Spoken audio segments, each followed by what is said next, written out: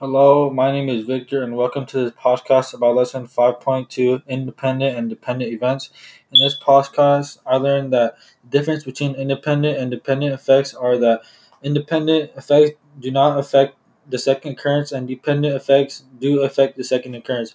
I also learned that to find the probability of independent events, you have to use the formula P parentheses A times P parentheses B. I also learned to find the probability of dependent events, you have to use the formula P parentheses A times P parentheses B slash A as your formula.